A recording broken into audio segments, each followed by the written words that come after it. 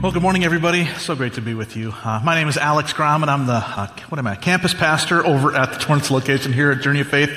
Boy, if you're here at Manhattan Beach, thanks for coming. Great to see your faces. It's so nice to see you. Wish I could be seeing the faces at Torrance. People at Torrance are more attractive. I don't know if you knew that here at Manhattan Beach. So that might be incentive if you ever want to check it out. And if you're watching this online, maybe that's Sunday morning or during the week, so glad we could all be together. That's so great to be one church in so many different locations. Hey, Merry Christmas, everybody. Merry Christmas. Oh, yeah, hold on. Merry Christmas, everybody. Oh, there we go. Now at Torrance, again, they're already said it the first time, so well, just kidding. It is so nice to see on Christmas. We are starting what is a 3-week series that will take us all the way up to our Christmas Eve services, which I'm so excited about. It's called The Wait is Over, and it really is talking about the arrival of Jesus on that first Christmas and how much we can still learn, how much we can still receive from that blessing today. So I'm excited for that. I love Christmas. Now, I say that. Are you a person that might say out loud, I love Christmas, and really mean it? I thought I loved Christmas, but it turns out there's people in my life that really, really love Christmas, and for some reason this year it's been rising to the top. I've been outshined in my love for Christmas. One of the ways I know that is about a month ago, here at church, we reconfigured our staff webpage. So if you go to journeyoffaith.com, you can click on, I think it's called leadership or staff, and then you can see all of our staff members. We have our staff pictures up there. We got to take brand new pictures. That's really good. But also we got to take a second picture, because what happens is it doesn't work as well on mobile, but if you go to that site like on a computer and you hover your mouse over our normal picture, a second, more fun picture comes up. And we each got to pick like props and a costume or whatever we wanted to do to pep that picture up to just kind of show some things that we like. So let me give you an example so you know what I'm talking about. You should go to the website and see these. It'll help you get to know our staff a little bit more, which is fun. I didn't ask these people permission before. I'm going to show these, but it's on the internet, right? So we don't need permission. So here's one of our guys, Ramiro. He's on our facilities team. So this is his normal picture, but if you hover over it with your mouse, you'll see he loves the Dodgers. That's so great. Look at all his bobblehead collection. That's so fun. Of course, we should look at Jason's. Jason, our lead head. Wow, look at him. The dignity and honor there. But his thing, if you hovered over it, of course, he likes doing his steampunk crosses that he makes. He's such a creative guy with all his doodads, and that's also fun. Here's mine. I'm really happy with this picture. Long hair. Sorry about that, folks. But I like that shirt. I'm actually lucky I didn't wear it today. But that shirt, so when you hover over mine, it's all the stuff that I always talk about. I got Legos and cereal and a puppet there, all the nonsense that I like in my life. But now listen. 2 of our staff members, 2 people, when they were asked the question, what do you like most in your whole life, answered with Christmas. Their things were just Christmas all the time. So let me show you those. One of them was Kelsey. She's our kids ministry staff, our director. Hover over her and you'll see she's got a Christmas sweater and a little Christmas tree, and that's a nice little elf there. That's so fun. And then finally, Chrissy, who works on our life groups, our small groups team. There she is. If you hover over her, it's going to be her in this big... I'm almost sure it really is her underneath there in that costume. Listen, go over to the website and check those out. You will see lots of people who like things that maybe you like. You get to know our staff a little bit better. Christmas is so fun, and I get so excited, and I've realized too, thinking about why those people are like obsessively into Christmas, why I like Christmas so much is probably a little bit different. And that's because it's a very busy season at church, but it's a very focused. We all know why it's busy at church. I don't know if you know this about pastors, but we get asked a lot like, oh, you're a pastor, is that a real job? Are you actually, do you work 40 hours a week? They say things like that. And they're like, well, what do you like pray all day long? Yes, we do, is the answer I give. Just kidding. But really, I mean, this is a real job. Now, that's normal through the year, but in December, people in the community say, oh, you must be so busy with Christmas services coming up. It's very rewarding to know, oh, they actually think this is a real job. That is really great. Now, we get excited. We put all of our efforts and focus as a church into those Christmas Eve services. We want to make them exciting, a place to worship God with all our hearts, a really easy place to invite family or friends who might be in town with us. So all of my energies go towards helping the team put together those services. And then right after that moment, we kind of take a breath. And as a family, we have a tradition of going to Big Bear and just getting an Airbnb for a couple days and looking at the snow and doing nothing. And it is everything that my thoughts are set on are the end of December. But then, I'm so set on that end of December that January and beyond is just like a black hole for me. Like, I know it exists out there, but I haven't thought one bit of it until I get back from Big Bear. And then, you know what I face? A lot of fear, a lot of anxiety. Because the unknown, I know that there will be challenges out there, I just don't know what they are. Those things hit me. So 2023 every year begins with me having to take the step back and saying, wow, this could almost be unnerving how little I know about what is coming ahead of us. Now it might be seasonal for you as well, or maybe you live in that all the time, but we live in a world of unknowns. We live in a world where we do not control the very far future, and things can happen around us that are unsettling. We ask ourselves questions all the time like, hey, are my kids going to turn out the way I want them to, the way that we've tried to bring them up? Or what's going to happen in the economy or in politics or in my job? Are those things going to go up and to the right, or are they going to be a challenge for us next year? We think a lot about our health, our personal health, or maybe you have aging parents who are going through something difficult in their lives, and you think, boy, is this going to last? Will they have a healthy 2023, or will that be one of challenge for us? We go through these things in our lives where we're asking those major questions that can fill us with anxiety, with fear and worry. Now listen, if you're here this morning and you are facing those kind of questions, you are in fantastic company. We are a church full of people that do not know the future, that have to wrestle with the standard questions of life, like what is it that's going to be a challenge that's right around the corner? It's into that the good news of Christmas comes, that the only thing that we can be sure of is that God will keep his promises. God loves you, and he will do what he says that he will do to show you his love. In this series, we're going to look at the really interesting fact that the original Christmas, when Jesus arrived 2,000 years ago, that was not unexpected back then. For all the things that we don't know in the world, people should have been ready for Jesus to arrive, because for hundreds of years, God had been predicting and prophesying that he would send a rescuer, a Messiah, at just the right time. He wanted that to not be uncertain. He wanted that to be expected by the people following him. And that should be the case for us today. We shouldn't just live in a place where we're like, boy, I hope Jesus is involved in my life. Instead, we can live in the expectation that Jesus right now wants to arrive and be with us. We can put our hope in Jesus himself and his presence in our lives. In fact, let me give you today's main point, which we're going to say probably more times than ever. We're really going to stick on this main point today. Here it is. In an uncertain world, we can find hope in Jesus' arrival. In this series, we're going to look at 3 different prophecies from the Old Testament that predicted the arrival of Jesus, and we're going to see how those aren't just meant to be a concluded idea, but how they should still have resonance and importance in our lives today. Today, we're going to look at classic Christmas passages that you may have read or that you might hear during the Christmas time. Specifically, they're going to come from these 2 chapters of the Bible, Matthew 1 and Luke 1. Both of these guys, Matthew and Luke, recorded the stories and compiled the stories of Jesus' life, and both of them start with what have become our famous Christmas stories. So we're going to kind of bop between these 2 passages back and forth with a few others. So let me just show you how Matthew describes the start of this incredible event when Jesus was about to arrive 2,000 years ago. I want you to watch, though, for a very specific, unique detail of the birth of Jesus that both of these guys mention in their first chapter. So let me read it to you. Here's how it starts. This is how Jesus the Messiah was born. His mother, Mary, was engaged to be married to Joseph, but before the marriage took place, while she was still a virgin, she became pregnant through the power of the Holy Spirit.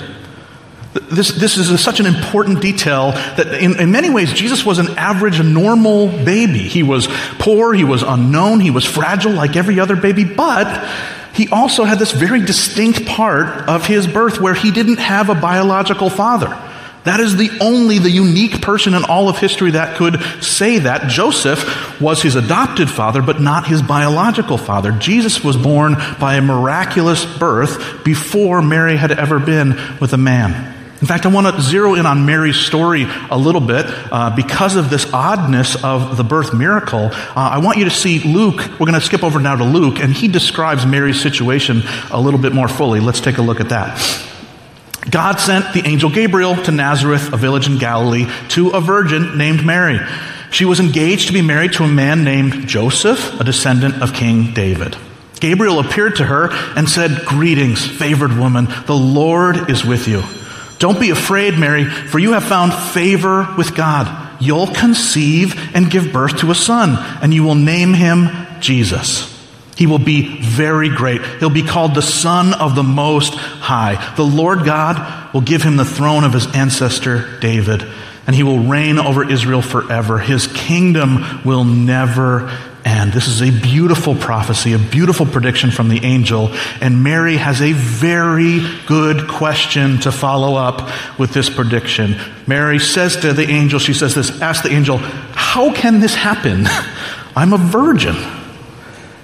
Now that is a great question, Mary. Very good, stable, thinking through the details of how these things work. Thankfully, the angel does have an answer, although it's mysterious. Here's what he says. The angel replied, "The Holy Spirit will come upon you, and the power of the Most High will overshadow you. So the baby to be born will be holy, and he'll be called the Son of God." So the angel's answer is, yes, Mary, this is odd, but it's a miracle of God. God himself will provide this miracle. That's how he's choosing to allow his son to arrive on earth. The angel, God himself, was not surprised by the oddness of this miracle situation. Instead, that was the whole point. Jesus arrived in an unbelievably noteworthy, unique way into the world to set him apart, to show that God was going to perform this big miracle of the rescue of people that would follow him. In fact, Mary, in a very real way, was being asked to believe the main point that we've already talked about today. Mary was being challenged by the angel to believe this. In an uncertain world, Mary was asked to find hope in Jesus' arrival. She didn't know much. She had a lot of details that she could have been unnerved by, unsettled by, the unknown future for her. She was a poor single woman who was with child in a culture where that was unheard of, where you didn't do that kind of thing. But she was asked to trust God, and she followed through with that. She put her trust in this arrival of Jesus. Now, what's really interesting is that we haven't even talked about this is a prediction of a few days. There was the ancient prediction that it's Matthew. We're going to skip back to Matthew, who unpacks that a little bit for us. He says, hey, listen, all of this situation with the virgin birth was something that was predicted long ago. Here's how Matthew sums it up. All of this, he says, occurred to fulfill the Lord's message through his prophet. Here's the message. Look, the virgin will conceive a child. She'll give birth to a son, and they will call him Emmanuel, which means God with us.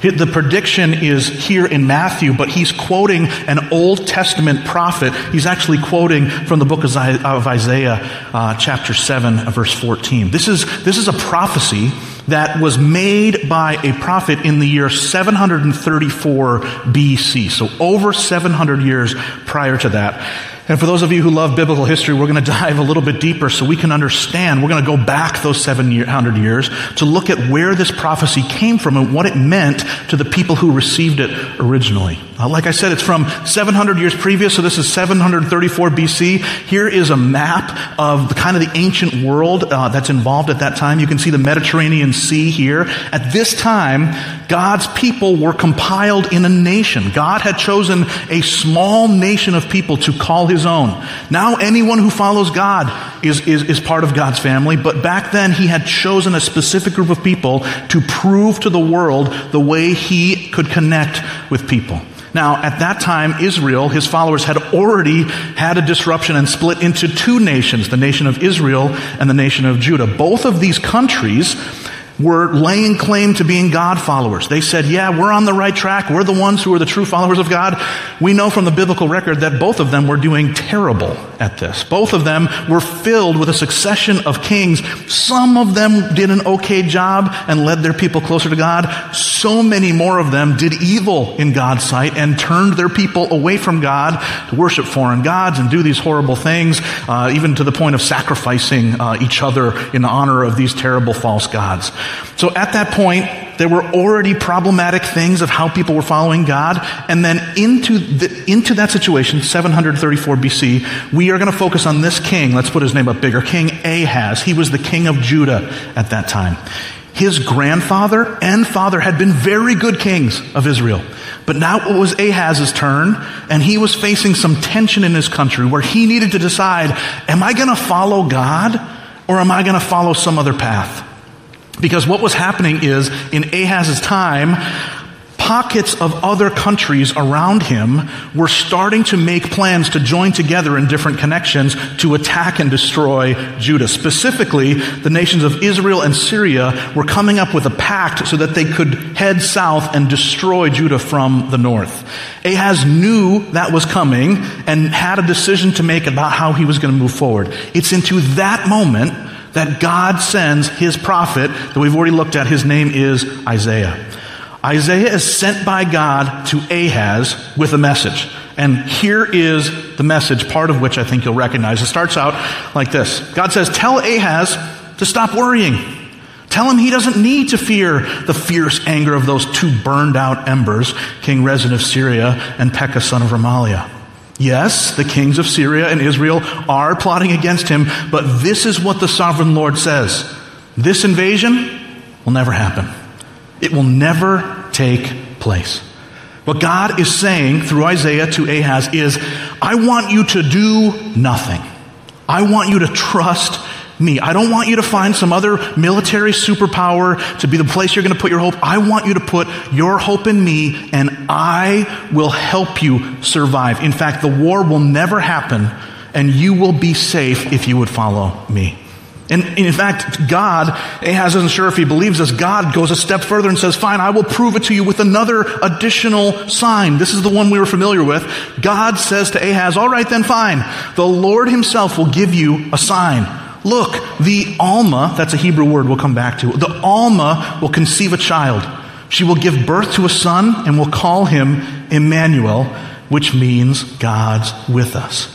So what he is saying is that he is going to provide God's presence, and as proof of that, he's going to have an Alma give birth. He goes on a little bit more. Here's what he says about that child. By the time this child is old enough to choose what is right and reject what is wrong, he will be eating yogurt and honey. Every kid, right, loves yogurt and honey. This is an ancient way of saying he'll be well provided for, that you'll live in a fruitful place where he's safe and he's got what he needs and he's loving it here. God says, before the child is even that old, the lands of the two kings that you fear so much will both be deserted. Now, what we are looking at here is a type of prophecy from the Old Testament. We talked about this in our last series. It's a type of prophecy called an eclectic prophecy. It's a combination of other kinds. Basically, there was an immediate fulfillment of this prophecy in Ahaz's time. Additionally, there's also the ultimate later fulfillment in Jesus' arrival.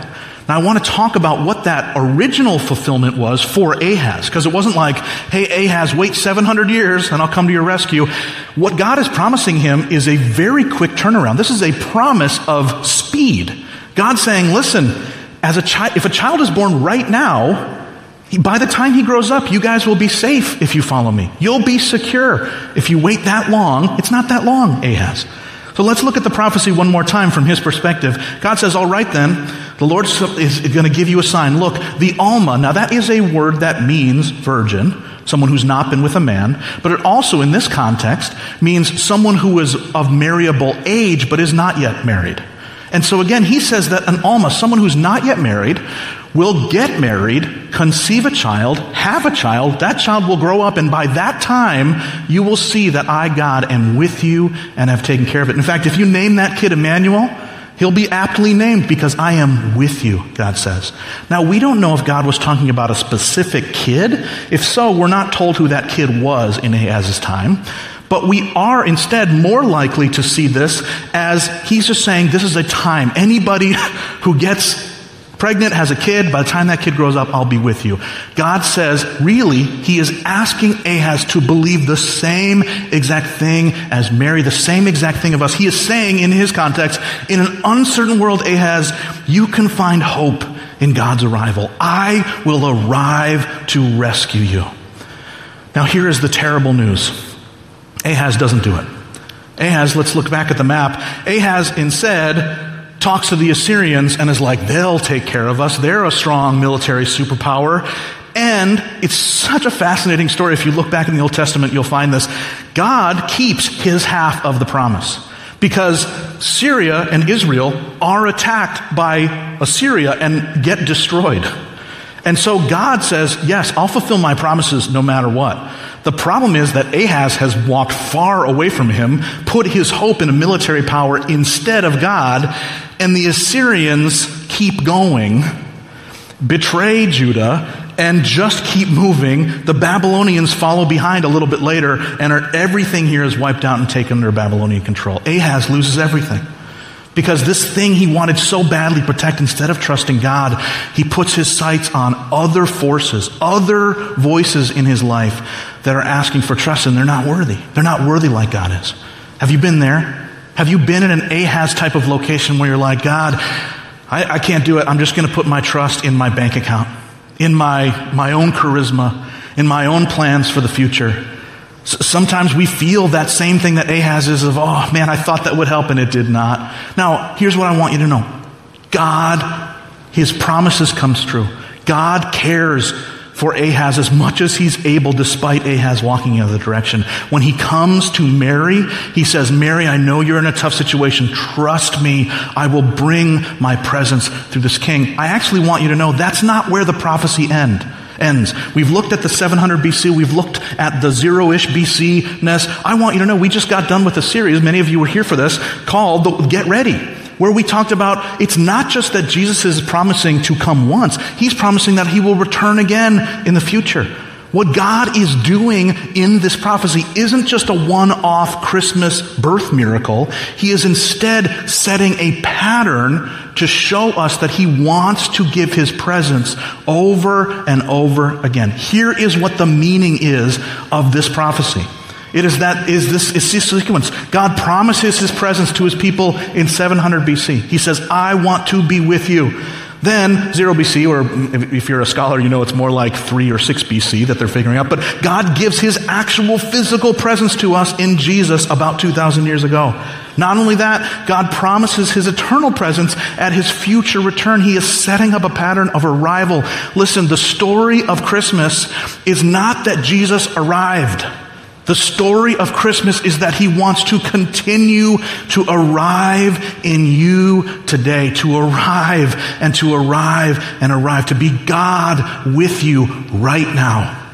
In an uncertain world, we can find hope in Jesus' ever-present arrival. Again and again, let us invite him through the Holy Spirit to change our lives, to direct us and guide us and forgive us, and to be the God we need. Let me read it one last time. In an uncertain world, we can still find hope in Jesus' arrival. He wants to arrive in you today. Hey, we're going to switch now as we do this kind of tail end here to the how. How do we invite that arrival? Some of us need that so badly. I just want to give you 2 ways of what you could practice even this week of inviting him into a larger presence in your life. The first one is this. Invite God's arrival by seeking his wisdom. I don't know if you're like me, but sometimes I'm spazzing out because I am stressed. I am worried. I'm thinking, oh man, I don't know what to do. I don't know how to figure out that problem. I don't know how to solve the things going on. If only I had a way to know what God wants from me, what the next step should be. I want to tell you that if you're ever frazzled like me, we have a tool, a miracle tool that Ahaz did not have. He had a prophet. That's nothing compared to what we have. We have something that Mary herself, an angel came to her. We have something so much better than an angel. We have God's written word, the Bible, where he wants to give us wisdom every single day. I know we harp on this around here at Journey of Faith. You need to read your Bible. If you don't have a Bible, let us gift you a Bible. Our Connections people have a couple copies. It's available on an app. I don't do everything right as a Christian by far, but God has let me establish a daily pattern of Bible reading that has changed my life. Because even though I freak out, every morning God's like, hey, don't forget, I've done this for thousands of years, inspiring my followers to take the right next step. I need a reminder of that every once in a while. I used to work, my previous boss at a previous church loved encouraging people to take silence retreats. It's just what it sounds like, where you go off for some days and you just are silent. There was a campground near us where I used to live that for $50 a day would rent you a pretty basic cabin for these silence retreats. It was just a cabin with a bathroom and a small kitchen and a bed. And that was it. Actually, never mind. There wasn't a bathroom. There was an outhouse on that camp. And it was just a cabin in the woods. There was a lot of woods. Here's a picture of it. Can you even see the cabin? There's too much woods in the way. In this cabin, I rented this for 2 days. I sat around. I didn't bring my computer. I didn't bring my phone. I brought my Bible and I brought a notebook. And it was so boring. But then you know what? I remembered why I was there, thanked God for my boss who encouraged me to do this, and used those 2 vacation days to read and to say to God, God, here's what I'm struggling with. I was at a place in my leadership where we were trying new things in the ministry I was part of. There was a lot of organizational pressure. There was stuff I needed to refresh in my own life, and God met me because his wisdom is found in his word. He wants to speak to us through it using his Holy Spirit. He wants to talk to you through the Bible. It is a collection not just of ancient stories or wisdom, it is wisdom for now that he wants us to learn from. So listen, you don't need to take a retreat, although you should. They're not reserved just for pastors. They don't even ask you. When there's several places in the South Bay who will rent you a room at a retreat area where you can just be quiet and bring your Bible. I'm not saying you have to do that, but you should do that, no matter what kind of leadership you're in. But let me say this instead. That experience re-jolted my desire to intersect with God every day. I really want to challenge you. We say this all the time, but here's the challenge. Read your Bible daily. When I say, you don't even have to read it, friends. We've got a great staff member who's like, I struggled my whole life reading it until I realized that on the Bible app, you can just push play and it will read it to you. He's an auditory learner, and that's helped him. Every day he now listens while he's showering and getting ready for work to the wisdom of God. It's changed his life. Will you take this kind of challenge? Invite God's wisdom. Second thing that we can do after inviting his wisdom, invite God's arrival by focusing your trust on him. The story of Mary especially, God arrives through this angel to her and has that message of, Mary, your life is going to be changed. There were 1 billion things that she did not know that she could have been stressed and worried about. He says, here's how I'm going to work. Mary, specifically in your life, I'm going to bring the Messiah through your family tree. And here's Mary's response. Mary responded, I'm the Lord's servant. May everything you have said about me come true. Mary's response is, God, I'm all in. I leave nothing back. I can only trust you.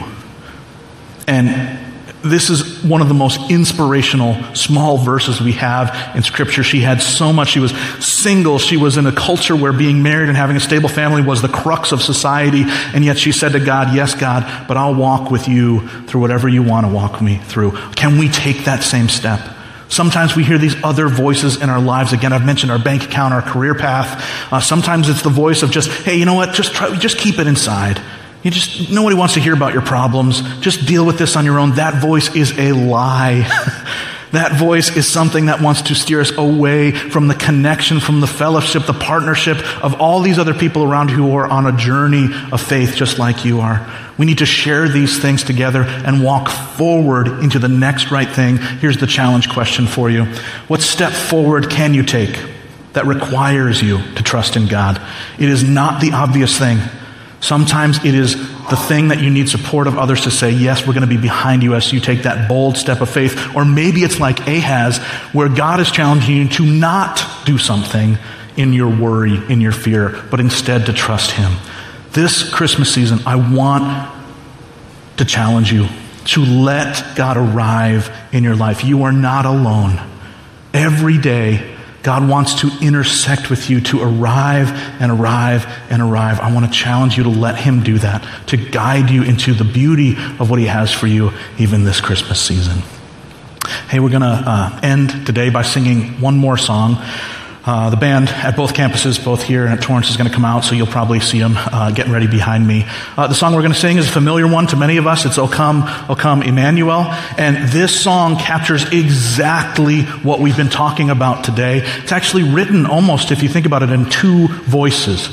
In the verses of this song, we as God's followers are represented in that picture of Israel, God's people.